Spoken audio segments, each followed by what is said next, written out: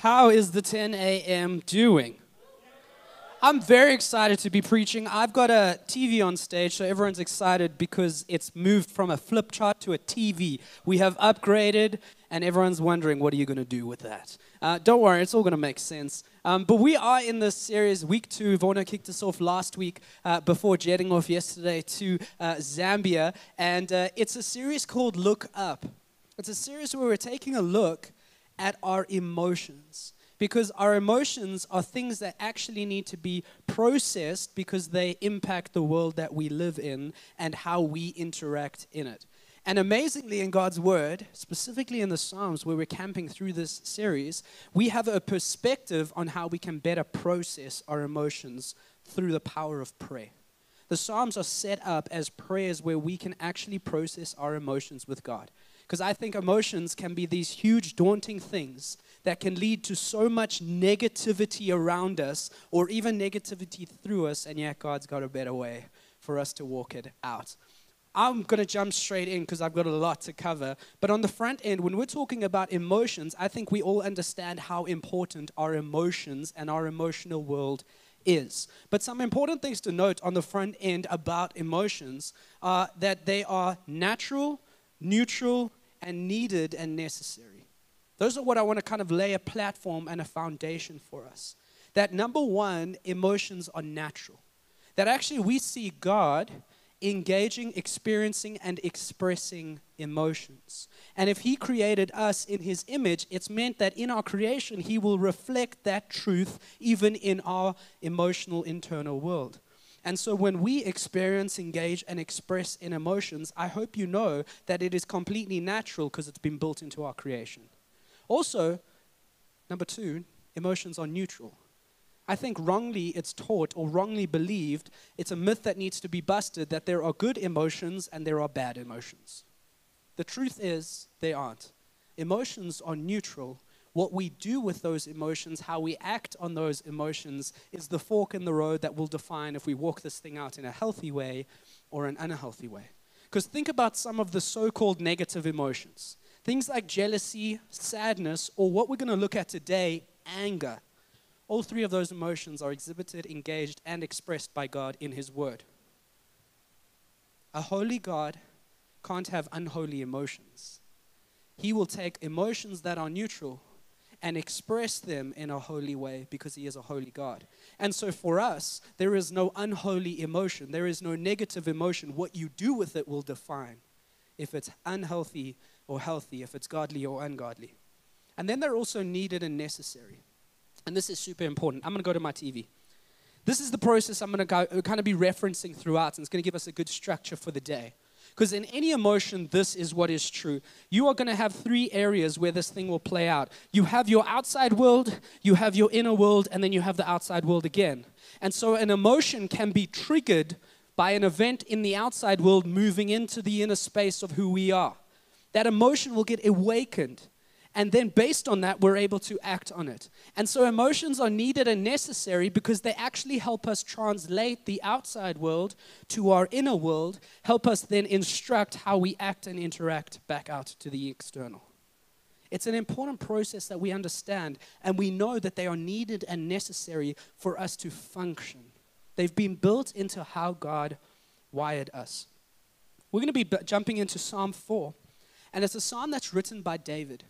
And he's going to hone in on this idea that that troubling times can bring troubling emotions. And yet it is a song and a hymn and a prayer written by David, a prayer that we would remain faithful even in distressing or troubling times, because God has a way for us to process, to filter, and He actually can bring relief and security to us in the midst of the chaos that we can face. This is how he actually starts in Psalm 4 from the very first verse. He says, "Answer me when I call, O God of my righteousness. You have given me relief when I was in distress. Be gracious and hear my prayer." I want to set the scene for us. I mentioned we're going to be focusing in on this emotion of anger. It's a big one. It's a scary one. We know where it can go. And there are so many different things that can trigger and awaken the emotion of anger in us. And so when you take a look at our outside world, there could be events, circumstances, people, or pressures that then will elicit within us and awaken within us specifically anger.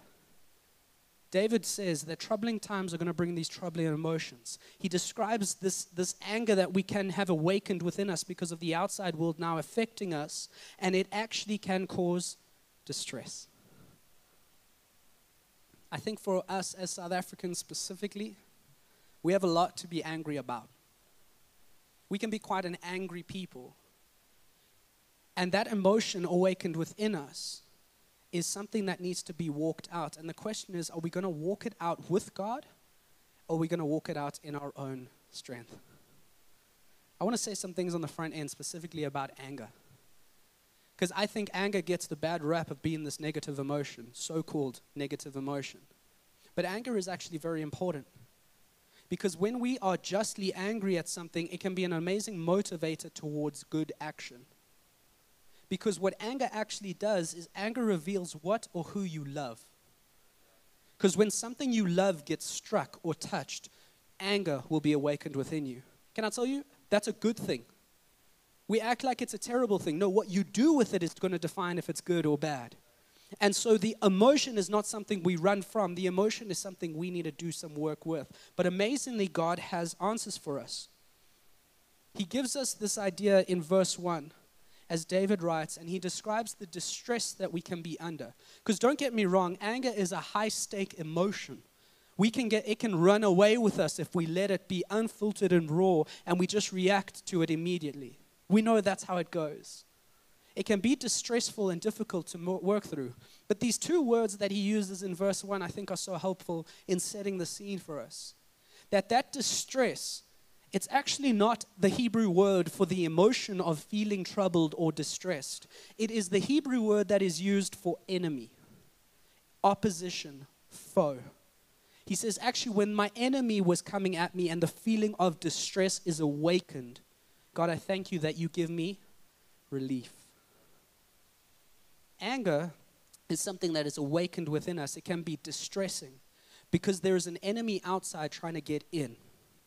But God has relief and rest for us. And the word relief he uses is the word Rahab, which actually means to enlarge your territory or to put distance between. And so the picture is, even in the midst of something that could be quite distressing, a big anger emotion, the hope for us, the good news for us is that God is the God who gives us relief from our enemy, who puts distance between me and my enemy. An enemy that is close is dangerous. An enemy that is far away is less. This is the picture of what God has for us in walking out our anger in righteousness. And so what you need to know on the front end is that dealing with this kind of high stakes, big emotion of anger is going to be difficult and distressing, but God has the answers for us. I think we need to take the posture that David has on the front end of this psalm. He says, be gracious and hear my prayer. It's the whole point of this series, that God is actually encouraging us that in the midst of our distress, in the midst of processing our emotions, we actually need to go to him with a posture of prayer. We need to have a conversation with him in terms of processing our emotions. And he specifically refers to God and says, the God of my righteousness. Because his posture is not just one of prayer, it's also a posture of humility that says, I know I don't have the strength to do this on my own. But actually, you are the God of my righteousness. Meaning the righteousness doesn't come from me, it comes from you. That's the posture we need to take. So taking a look at it, I hope you've also noticed that up until this point, where we have all these triggering things, doesn't matter if it's an event or a circumstance, a person or a pressure, and an emotion that is awakened within you, I want to just release you of some pressure here. All of that is not within our control. The outside world will have an effect on you and me. We don't have a say necessarily in what emotion gets awakened within us. But can I tell you, from that point on, we have control. From that point on, we have a responsibility in what we will do with that anger and how we will play it out back into the world. That's where our responsibility starts. And so I want to break this up into two big headings, because I think our processing is going to be important as it then feeds into our action. So let's take a look at the first one, processing. And the two big words I want you to hear are feeling and filtering, because both are important and both have to happen. We need to feel our emotion, but we need to filter it too. He continues in verse 3, and he says, "But know that the Lord has set apart the godly for himself. The Lord hears when I call to him." He starts by laying this foundational truth that as a godly person, you are set apart by God and God alone. And it's important that that means as we process and we walk it out, we look different to the world. We set apart in how we react and how we respond and how we play this out. If we're going to be a people of his presence in 2023, where we're reflecting Jesus, looking more like Jesus, I can tell you Jesus got angry. He experienced every human emotion across the spectrum, and yet he processed it and worked it out in a righteous way. We're called to do the same. We have been set apart by him. You only set apart something for 3 reasons: for enjoyment, for purity, or for special service. Can I tell you, all of those are true in God setting you and me apart. For his enjoyment, he sets us apart so that we're set in relationship with him. He sets us apart in purity so that we are now not dirtied by the dirtiness of the world, the darkness of the world, the brokenness of the world. But we're set apart, made clean, righteous in his presence. But he doesn't leave us there, because he sets us apart for a special service, a mission to a very dark, broken world who needs his presence. We're set apart. He continues then and says in verse 4, "Be angry and do not sin." We're going to live there for a while. "Ponder in your own hearts on your beds and be silent, Selah." Be angry and do not sin. This is not in my notes. Do you notice I know someone is going to ask me the question, why does he say, like, go do it on your beds? Do you notice he talks about a change of location? Because he says sometimes we just need to get out of the space because something changes. That's for free. That's not in my notes. Be angry and do not sin. I hope you notice. Why did we not talk about this in preach meeting? I only saw it now, literally. Be angry and do not sin. I want you to notice it doesn't say do not be angry. It actually encourages us, be angry. And there's an important connection there. And do not sin. Because we have to be honest with ourselves. Most of our anger doesn't walk down a road of non-sinning. It walks down a road of sin. Anger is one of those emotions where it is dangerous in the sense that it can lead us in temptation towards sin. And I want to take a look at what that actually means. James 1, verse 19 to 20 actually speaks of it like this. "Know this, my beloved brothers, let every person be quick to hear, slow to speak, slow to anger, for the anger of man does not produce the righteousness of God." We can be tempted to sin in the midst of our anger because the fire is burning and we immediately react. It doesn't lead us down the road. When we have the anger of man, it leads us down a road of unrighteousness. We know this. But for a moment, he's going to help us say, how do you filter your anger so that you don't walk down that road? But for a moment, I just want to take a sidebar and say he's given us the destination saying, be angry, do not sin. And then he'll jump into the how we do it. Ponder in your own hearts and be silent. This idea of feeling and filtering. But what I want to highlight in a moment is that I hope you don't miss that there is a pause in between. Now, in the Old Testament original language, there's no such thing as punctuation. There's no semicolon, there's no comma. But I hope you see that even in his chain of thought, there is a natural pause between these two things. Because be angry and do not sin is the destination. Ponder in your, this is how we now get there. There is a change in thought, and there is this natural pause. I believe if we're going to respond and we're going to actually walk out our righteous anger, we need to become masters of the pause. Because how difficult is it when the heat of anger begins, when the fire starts, to pause, to stop, to take yourself out of that space and not immediately react. Because we know when we get hit with and anger is awakened and we immediately react, is that reaction generally good? No. And we have all these ways that help us. Hey, when you get angry, you need to count to 10. When you get angry, you need to go to a different room. You need to get yourself away, take 10 minutes, 20 minutes, whatever you need. We have all these things, and I think they're helpful. Don't get me wrong. They're helpful for the moment of pause and stop. But I think if we only focus there, we're going to lose. Because that battle is almost too difficult to hit alone. Because sometimes when we are triggered, sometimes when the fire is burning and it is out of control, it is so difficult that counting to 10 is not enough. But if we turn our focus not just to the moment of pause, but we look before it and after it, I think there's answers for us.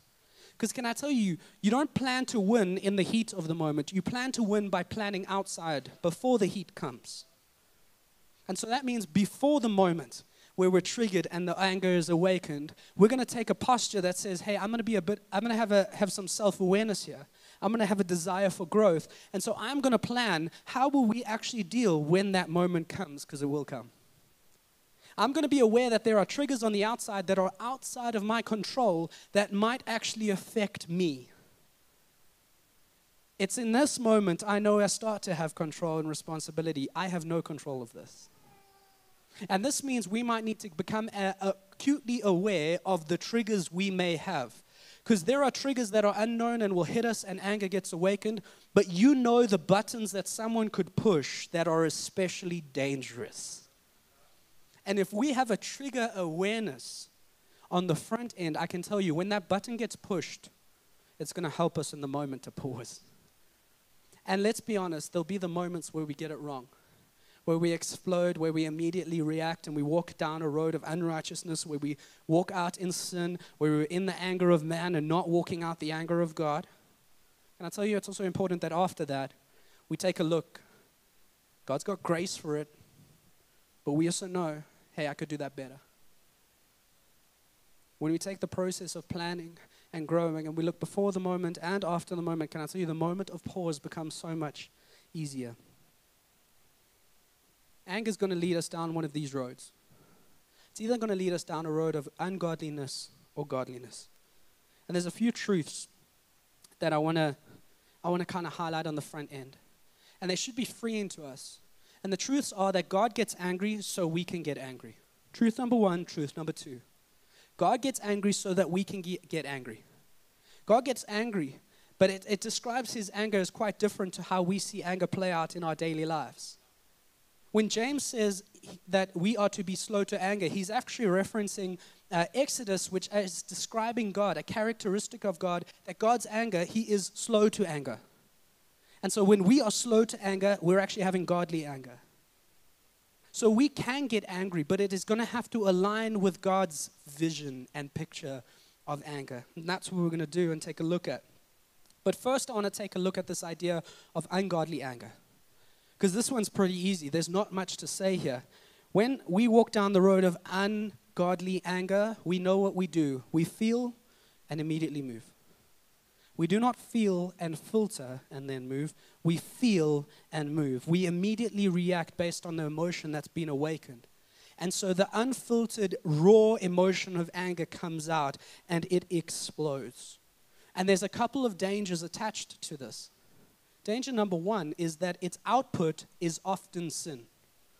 And if the output is sin, I hope you know the destination of that is that there will be harm attached to it. Harm for you and harm for others. How many of us have got a boss or a friend who, when they get angry and explode, everyone in the vicinity gets hit? It inflicts harm. When it's left unfiltered and raw, it's going to explode because there's now feel and move, and that's it. Danger number two is this. Anger is actually an emotion that can be stored up. This is why we can sometimes have moments where we feel and move, the emotion of anger gets awakened and immediately we react. And we're shocked because it feels like we've given 1,000 Rand reaction to a 10 Rand problem. Somehow just waking up and looking at the load shedding schedule sends you out. And we go, how the heck did that happen? This is something Mads Daisel talks a lot about. She did the parenting initiative with us last week.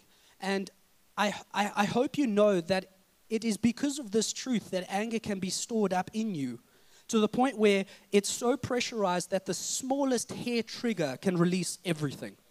1,000 Rand for a 10 Rand.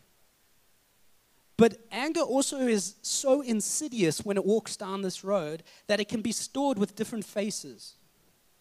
Sometimes it's stored as bitterness. Sometimes it's stored as hostility. Sometimes it's stored as resentment. Sometimes it's stored as a feeling of numbness. And we don't realize that actually, when you pull it back to its source, is because we're so angry that we're literally numb. And yet it stores and stores and stores. And on the day that the hair trigger blows, it all comes out. Romans 2 actually tells us that when we walk the road of unrighteousness, God's anger, his holy wrath, is stored up against us. Anger is something that can be stored. And this is what makes it dangerous when we walk it out in an ungodly way. The analogy I always go to, and I think it's helpful to picture, if I had a bottle of water and I took the cap off and it's filled with water, if I squeeze it, what's going to happen? Water will come out. And the picture is this, that what is inside under pressure will come out. And if we have stored up anger that is unfiltered, raw emotion, anger, ugly stuff, bitterness, resentment, whatever it looks like, whatever face it is wearing, under the smallest amount of pressure, that will explode. And we can't be shocked that it walks us down the road of harm. It walks us down the road of immense damage.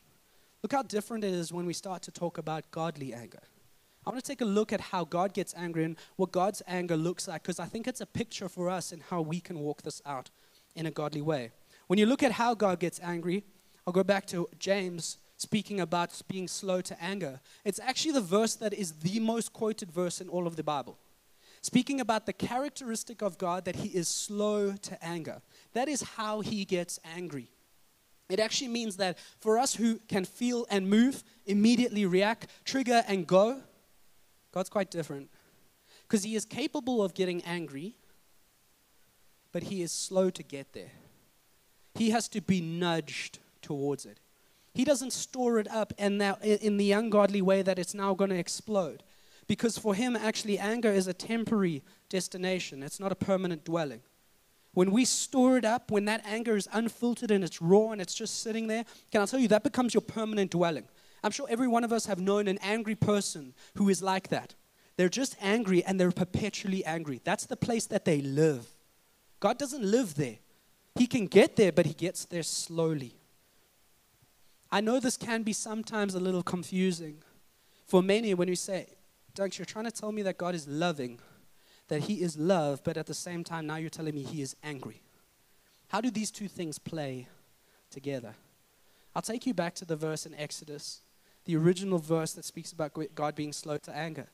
In verse 6 of Exodus 34, it says, speaking of God, he is the Lord, a God merciful and gracious, slow to anger and abounding in steadfast love. He gets angry because he loves. Remember I said anger is that emotion that reveals who and what we love. And so you can't actually have the angry God without the loving God. But you can't forget that the loving God is important because he is also merciful. And mercy is how he will love us and care for us and protect us. He will get angry because he sees the things that come against us, the enemies that come against us, the sin that is within us that can break us. It will make him greatly angry, but because he loves us, he also has mercy. I want to remind you what mercy means. Mercy literally means to not give someone what they deserve. And so if we are struggling in sin, which is unholiness, directed enemy of God, he is right and just to have anger at that sin. And the sin has a punishment that is attached to it. God gets angry at that. We deserve the punishment, but God has mercy for us. So that we don't get what we deserve, the punishment for our sin, in his mercy he loves us and makes us a different way. He gives us a different option. And so God has to be angry because he loves, but he is also going to love through his mercy. Now look at what he gets angry at. That's how he gets angry. He's slow, he's merciful, he makes a way out, he protects us. And I hope you see the picture is that he's not the God that then we get scared of, like he's the dad coming home and we're the naughty kids that have messed it up. No, actually when we fail, he's the God that is merciful and loving and caring, and he's the God we say, hey, we run to you for help. Because Romans 2 actually tells us that it is the kindness of God that leads to repentance. He has to be angry, but he is kind and loving and makes a way for mercy. We run to him for help. Look at what he gets angry at. There's so many examples throughout Scripture of God's righteous anger. I want to take a look at Jesus specifically. Jesus experienced every human emotion. He dealt with every big emotion and distress me and you could ever imagine. You have 60 different references to Jesus' emotional life in the Gospels. And I want to look at two specific moments where he experienced righteous, godly anger. The first one is in Mark chapter 3. It's the Sabbath miracle. Now, according to the Old Testament law, the Hebrew people had to keep a Sabbath, meaning a day in the week where they would completely rest, there would be no work, and it was a sin to do any work of any kind. Now, that was God's law. But at the same time, you had religious leaders who had power over the people and the system and structure of religion at the time, and religious leaders do what religious people do. They start to add their own law, their own T's and C's, their own fine print, their own rules and regulations on top of God's law, so that now they have control. And they had hectic Sabbath laws, crazy things of like it was nuts. And they're watching Jesus, who is now growing in his ministry, getting notoriety. The people are starting to see, hey, this is the guy. And he has this moment on a Sabbath day where a withered man comes. He has a withered hand and is in need of healing. And they see an opportunity because this is where we can get him. Because if he performs a miracle on the Sabbath, he's broken the law. Jesus knows their heart. He knows that they're an enemy and an opposition to him and his ministry. And he looks at them, and it says actually this. He looked around them at them with anger, grieved at the hardness of their heart. And he will still do the miracle and heal the man's withered hand. And everybody gets angry. The religious leaders throw up their hands. We've got him. We've got a charge against him. He has now broken the law. He has done a miracle on a Sabbath. They get angry. Jesus gets angry at them. One is unrighteous, one is righteous. I'll let you guess which one is which. Because Jesus' anger directed towards them, it says he's grieved at the hardness of their heart, is he gets so angry at religion when it blocks him healing hurt. Jesus is going to get really angry at religion when it gets in the way and put obstacles between his relationship with that man, with moving that man towards salvation in him. The next example is actually in John chapter 11. It's Lazarus' death. Jesus was friends with three siblings, Mary, Martha, and Lazarus. And as he is away, Lazarus falls ill. He hears about it, and on his way and returning, Lazarus actually passes away. And he's deeply hurt because this was a close friend of his. But as he gets back to the site, the tomb where it is, spoiler alert, he's going to raise Lazarus from the dead. But he sees that there's weeping and mourning and sadness all around. And specifically when he sees Mary weeping, this is what it says in verse 33. When Jesus saw her weeping and saw the other people wailing with her, a deep anger welled up within him, and he was deeply troubled. Why would he get angry at Lazarus' death if he knew he's going to raise him from the dead and declare, I am the resurrection and the life? Can I tell you, Jesus gets angry at death because he knows its source. And in the midst of watching the brokenness and the weeping of people, he understands that sin is the source of death, and sin brings with it brokenness and hurt. And he has compassion on his people. Jesus gets angry at religion. Jesus gets angry at death because he knows its source is sin. Now the question is, when do we feel angry? Do we feel angry like Jesus feels angry? I think as humans, we generally will feel angry when one of two things happens.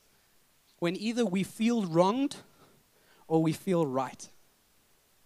If we feel right, we're going to get angry when someone's coming at that. If we feel we have been wronged or some violation has happened against us, we're going to have anger awakened within us. And we see this play out in so many different places and spheres of our lives. How many of us have a complex or an estate WhatsApp group? And you know exactly what I'm talking about. Someone feels wronged or someone feels right, and the group blows up. Fire everywhere. We've only been in our new place now for about 6 months. First week, our complex blew up. And every complex group has got that one person. Maybe it's that old Tani at number 9. Or it's the old Bali guy. Or it's the young buck who thinks he's a champ or whatever. It doesn't matter who it is, but everyone's got that one. Our guy's name is Cowboy. I shouldn't say this on a public forum. I don't know what his actual name is, but that's his WhatsApp name. But I can tell you, me and my wife, when Cowboy gets on the group, we are like, do you see? You know it. You've got that person. I think in Sion Taran, it's Yan. He was the one for years in their complex WhatsApp group blowing it up. Everyone knew. Let's go individual. Imagine you've got a moment where you've got a conflict with someone, and anger is getting awakened. I don't know if you're like me, but sometimes you get to that moment where you know the big argument is coming. And so what are you going to do in prep? You get in the shower, and you plan that argument, start to finish. You even are role-playing in the shower. Get in voices. You start to play it out in your mind. They're going to say this, then I'm going to nail them with it. We know. Because I feel wronged, and I am right. Or even at the lowest of low level when it comes to anger. Maybe you're just hungry. How many hangry people do we have? And you feel wronged because you are hungry, but you also just feel like nothing is right until that food hits your body. And it plays out. Now, we understand those are all real things. But in context, when you start to mirror it and contrast it to what Jesus gets angry about, is it any real substance to our anger? It's a sobering reality because I think this is helpful in our understanding of what it looks like to filter the anger emotion. Because let me tell you, you don't have control of that thing getting awakened, but you've got control in how you filter it. Because sometimes we need to realize that our anger is not righteous. And so the helpful next question is not, well, when do I get angry? It's actually asking, is my anger righteous? Is this actually godly anger? I want to take a look at two helpful questions in how we can now filter. The truth is, if we are now not going to fall for the ungodly trap where we just feel and move, we need to now feel, filter, and then move. And how we filter is actually given in this passage. But it's actually this idea that we need to test our emotions. David puts it in the way that we need to ponder within our own hearts, be silent. Take a moment to filter what's going on in the inside before we take it to the outside. And these words, I think, are helpful. We need to experience, engage, investigate, and question. We actually need to feel, and then we need to filter. I don't know who needs to hear this, but if we're going to be good at regulating our emotions in a godly way, we need to become very skeptical of our emotions first. The posture you need to take is one of a detective, one who is a skeptic, who says, I'm actually going to investigate this thing to see if it's even right. When the anger is there and triggered, we've got a responsibility to do some work, to ponder in our own hearts and investigate. And two helpful questions to ask is this. Number one, is my anger valid? We have a lot of anger that's not valid. And a helpful question attached to it is to actually start to ask, well, what is the source of this anger? Because if we can highlight what the root is, it's going to reveal a lot of truth to us. Because is the root of this thing actually selfishness? Because if it is, this isn't a valid emotion. Because it's actually just all about me, and I've been entitled somehow to go this way, and now I've been wronged. It's not lining up to an emotion that's been validated by God in walking this out in a godly, righteous manner. The root's going to reveal the truth. And so sometimes we can pull it back and it's selfishness and we know it's not valid. Sometimes we can pull it back and actually the root of our anger is fear or insecurity. Gentlemen, this is where we live most of the time. We express it, exhibit it as anger, but when we pull it back, we're actually just scared or insecure. And if we can honestly investigate and pull back to that source, can I tell you, those feelings are valid, but we have to do some work there.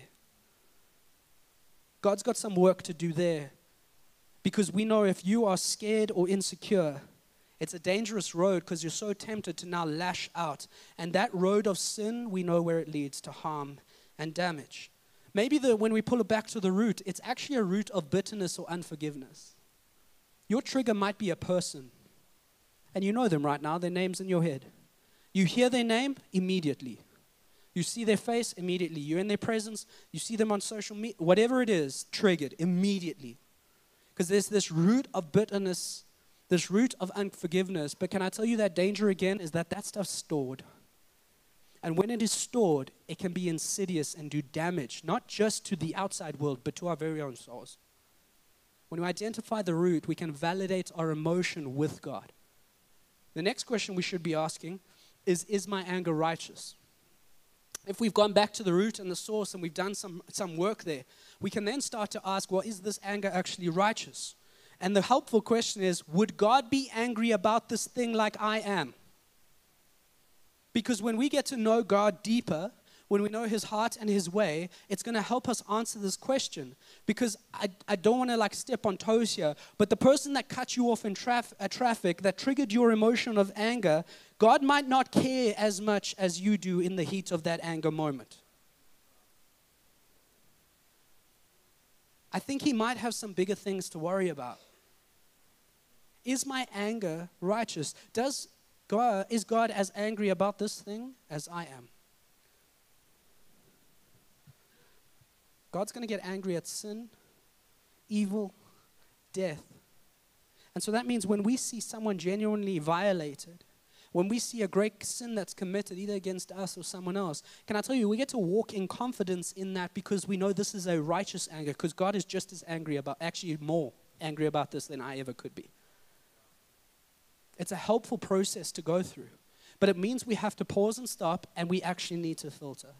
We need to test and investigate and even question our emotions. And I know a lot of people go for the road of this is too much, because it feels like it's so easy to just take this down a bad road. And so why don't we just avoid the emotion completely? It's too dangerous. I don't know how to do this well. And so let me just try avoid it. I'll just never be angry. Can I tell you, it's a noble thought. And hats off to you if you could do it. But I actually want to just plug on this. I think we can all understand that those who are perpetually angry, always angry, they're going to walk it out in an ungodly way. But can I tell you, there's a lot that God gets angry about. And so if we go down the road of saying, I will never be angry, there's also an ungodliness there, because now we are not sharing in the righteous anger that God has. Because if we're walking and moving in a deeper relationship with Him, I hope you know what He gets angry at, we're going to get angry at. And anger is a really important thing because it's a great motivator towards action. When God is going to protect, when God is going to bring clarity, when God is going to actually call to action, He might use you in that situation. How can He use you if you're not sharing in the righteous anger He has there? And so, anger all the time, ungodly. Anger none of the time, also ungodly. God gets angry on occasion, but it's always in line with His heart and character. We need to do the same. He gives us two practical applications, two tools that we can actually use in the midst of this filtering process. And those two tools are prayer and God's Word. And so we can filter through prayer. Before we talk to anyone, the pause, stop moment, the moment of filtering, before we talk to anyone, we talk to God about our anger. Me and Nikita have a rule in our house. When the storm is raging, we will ask each other, did you talk to God about this before you spoke to me? Because it's God first, me second. Because the storm that's raging, the anger that's there, sometimes we need to vent it out, we need to have our moment, whatever. Can I tell you, God can handle that anger. And so please, if you need to shout, scream, whatever you need to do, God can handle that. Let Him actually be the lightning rod that grounds out the storm that's in you right now. He can actually be the filter even in our conversation of prayer with Him. He can handle it. He holds the whole universe. I think He can handle your anger. And it's amazing, suddenly, if we vent it all out there with God, and He's able to start the process of filtering for us, somehow when we come to the moment of response, we've protected those around us. We've protected ourselves, because now we're able to respond in a righteous, godly way, instead of just reacting and going. Prayer has some helpful things as well attached to it. Prayer can help us not just with our own anger, but even others. And so this means when we see someone who has been triggered and their anger has been awakened, can I tell you, you now can pray for them very specifically. That God will be their filter. That God can be the lightning rod to ground out their storm. He can be that to you and to me. Prayer also can help us listen better. Amazing, we went in the moment where we're like venting and screaming and shouting and letting it all out on God. And He's lightning rod and grounding out the storm. The amazing thing is, He starts to change our heart already in that. Because I've had moments where I've been angry and shouting at like God, telling Him how terrible the situation is. And suddenly out of nowhere, I'm starting to ask maybe I need to actually ask this person the question. Maybe they were having a bad day. Maybe they didn't quite mean it in that way. Maybe actually I'm getting offended over something that actually wasn't meant to be offensive. We start to ask questions because we become better listeners. That's why James tells us we should be quick to hear, slow to speak. And yet we always do it the other way around. Sometimes people's greatest needs in the midst of a conflict is actually to be heard. Prayer helps us become better listeners. Second tool we get is that we get to filter this now through the word. I'd said the water bottle analogy. What is inside under pressure is going to come out. The amazing thing is that when we fill up our bottle with God's word, it means even under pressure in the moment of anger, what is inside comes out. And if we've been filled with God's word, I can tell you it's going to make the explosion far less damaging. The American Bible Society did this amazing study. And they discovered something in the midst of the study that they called and named the rule of 4. And what they were trying to do is discover what effect does being in God's word 1 day a week, 2 days a week, 3 days a week, 4 days a week, and so on, have on every area of your life. And so they did the study with thousands upon thousands of people, and through it discovered that there was this magical threshold. And that's why they called it the rule of 4. Because anyone who would be in God's word, filling themselves up with God's word for 4 days or more in the week, for some reason, exponentially at that moment, every single statistical data point went up positively, massively. Everything that they measured got exponentially better when the majority of their week was being filled up with God's word. It's such a powerful thing because it improves our filtering machine when we're filled up with God's word. So that when the moment of trigger comes, the emotion is there, we have now got inside of us a better filtering process, a better filtering machine because God's word is alive and active. Some translations actually don't translate this as ponder in your own hearts. It actually says meditate. I think this is a word that's been hijacked by the world, by New Age kind of mysticism, Eastern religions, because there is a big difference between meditation in the world and biblical meditation. Meditation in the world actually is this idea that you empty your heart and mind to find peace. Can I tell you, if you empty your heart and mind, you open yourself up to any enemy or opposition. Biblical meditation is very different because it actually says we meditate on God's word. So we don't empty ourselves. No, we fill our hearts and minds with the word of God so that our filtering machine gets better. Here's where I want to wrap up. We get to our action. Now that we've filtered, we're able to move, we're able to act, and we're either going to respond or we're going to react. If we just feel and move, we're going to react. It's unfiltered, it's uncalled for, it's raw, it leads us down unrighteousness. But if we have filtered, if we have gone through the process of validating our emotion with God and responding, we now actually can respond in a righteous way. And let me tell you, the warning is you can do all the process, your anger is righteous, and still get it wrong in how you play it out. And the helpful question we should actually be asking here is, does my response line up with God's response in this anger? Because how we respond is going to play out on two things. It's going to play out in our words and our deeds. What we say and what we do. And first, I want to look at words. Words matter. Jesus says actually from the overflow of our heart, the mouth speaks. What is inside comes out. And so words matter, but angry words matter all the more. Because angry words can multiply. Imagine the wildfire of the WhatsApp group. One person goes, triggers. There's an emotion, no filter, immediate reaction. They trigger someone else. Anger, emotion, no filter. They go, now they're fighting with their wife at home. And you watch the wildfire spread of angry words. And it goes out of it, and literally everyone is shouting and no one is listening.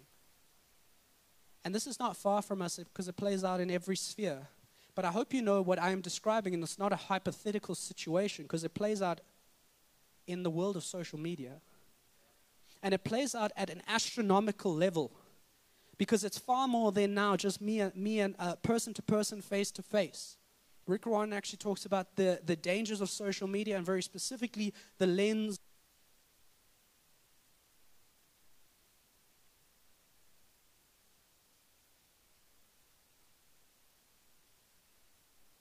Can I tell you, the feel, filter, move gets messed up by this.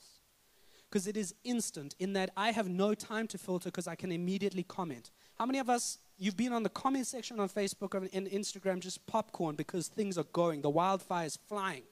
Because you're able to comment instantaneously. There's no thought, there's no pondering, there's no filter, it's just immediate reaction. And then we're shocked when we see slander and lying and gossip and all these things. But it's also constant in that now that list of triggers, we see it all day, every day. And so there's 1,000 more opportunities for me and you to be triggered and our anger to be awakened. It's also global, meaning the crowd, bigger problems. Because now it's not just problems between these people who have been triggering each other. They now get cheerleaders who join in and pick a team. And it's on a global scale that now everyone's involved. And everyone is shouting and no one is listening. And then it is also permanent because when it's out there, it's gone. You have no control of it. You can't bring it back. And so now when we do get it wrong, there's no space for regret or apology because there's no function of mistake in the world of social media. It is permanent. When it's there, it's done. You can't bring it back. You can't reconcile. You can't pull it. It doesn't work like that. It's a dangerous space. Words matter, but angry words matter all the more. And then he gets to our actions. In verse 5, David says, offer right sacrifices, put your trust in the Lord. He starts to talk about sacrifices, and this is important to grab a hold of. Sacrifices in the Old Testament is actually the means by which people were made clean and right to come into the presence of God. And so our actions are going to matter in how we play them out and respond based on the anger that we have filtered. Because actually our righteous deeds are going to speak of the righteousness even in our emotion.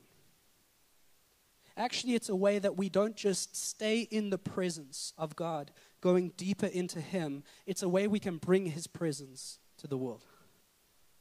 Our actions, our deeds can be righteous too. Band's going to join me on stage. This is where we're going to land it. I think you've heard me across the time. There is so much of this that you have no control over. Life happens to you. Emotions get awakened within you. But I hope that you understand that the distressing process of dealing with that emotion, of processing that emotion, that in it God has relief and help and rest for you and me. That is His heart for us. And He's given us these tools and means to filter our emotions and do it in a way that we can identify and validate righteous emotions and move in confidence to respond and walk it out righteously, empowered by Him. But I'll remind you of David's words, the God of my righteousness. We don't do it in our strength, we do it in His. It's a gift of God. And so He's given us a means by which the outside world affecting us can now be helped on our inner world. But He's going to end by talking about two gifts that are actually given to our inner world that are not affected by the external. So that we have a means to translate the outside world, but now we have an inner world that can be strengthened in gifts and power from Him. He says in verse 7, you have more joy in my heart than they have when their grain and wine abound. In peace I will both lie down and sleep, for you alone, O God, make me dwell in safety. The two gifts that God has for our inner world to be strengthened are joy and peace. And these are gifts for our inner world that cannot be affected by the outside. It's why He says that you have given me more joy than prosperity can ever give me. Meaning this is a joy that is inside, that is not affected by what happens on the outside. He says, actually, you give me a peace so that I can lie down and sleep, so that now I have a peace and security in God that is not affected by the outside dangers of our world. That is our security because He is our protection. Joy and peace. He gives it to us as gifts, supernatural gifts so that our inner world is strengthened. Why don't you stand with me?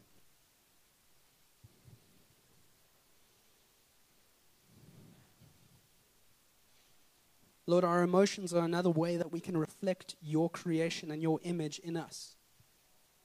But Lord, we know that they are so dangerous that they can play out in down roads of ungodliness, unrighteousness. They can cause harm and damage.